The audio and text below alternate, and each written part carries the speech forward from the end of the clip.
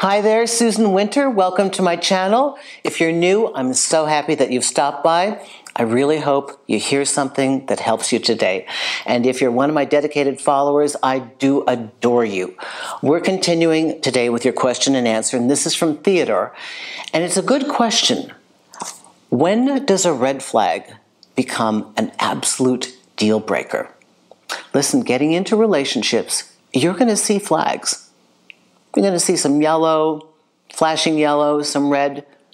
You know, nobody's perfect, and people in initial relationships, there's a lot of glitchy, kind of back and forth, like shifting gears that's uncomfortable. Everybody's reactive. Nobody wants to be the only one that cares. So there's a lot of walking on thin ice in the beginning of a new relationship and establishing a relationship and getting to coupledom. So what's the difference between a red flag and a deal breaker? I'm going to read. Thank you, Theodore, for writing to me. Great question.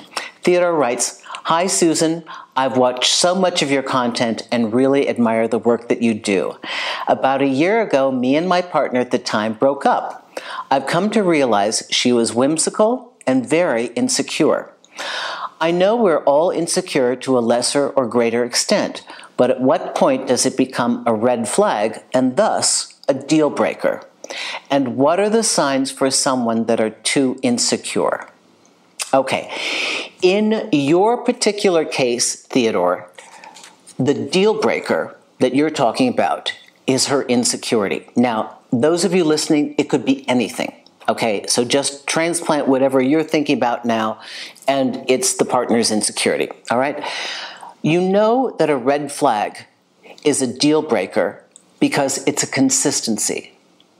Deal breakers are a consistent pattern of behavior that a person has that is disruptive to the relationship and makes it impossible for us to continue with them. In this case, she evacuated. She evacuated because her insecurity made her feel unsafe in a relationship where she liked you. And whimsical, I don't know whether she was half-hearted and just not that interested and decided to vacate, or if she was in and out, hot and cold, directly because of her insecurity. But either way, it cuts the same. One, you met a partner who was not comfortable in the communication area and didn't have a skill set to explain to you what their issue was, what their fear was, and therefore ask for your assistance to overcome it. So if there's an issue in your relationship that looks like a red flag, and your partner comes to you and states it, or you bring it up to your partner and say, look, this is happening, and they try to work with you, then it's not really a red flag. They're actually something, there are some red flags. Abuse is a red flag. Physical violence is a red flag. Narcissism is a red flag. But most cases with generic relationships, if there's an issue that is a red flag for you, and your partner is aware and committed and open to talking about it, and even more so, taking a proactive measure to correct this and to work on it, it doesn't have to be a deal breaker.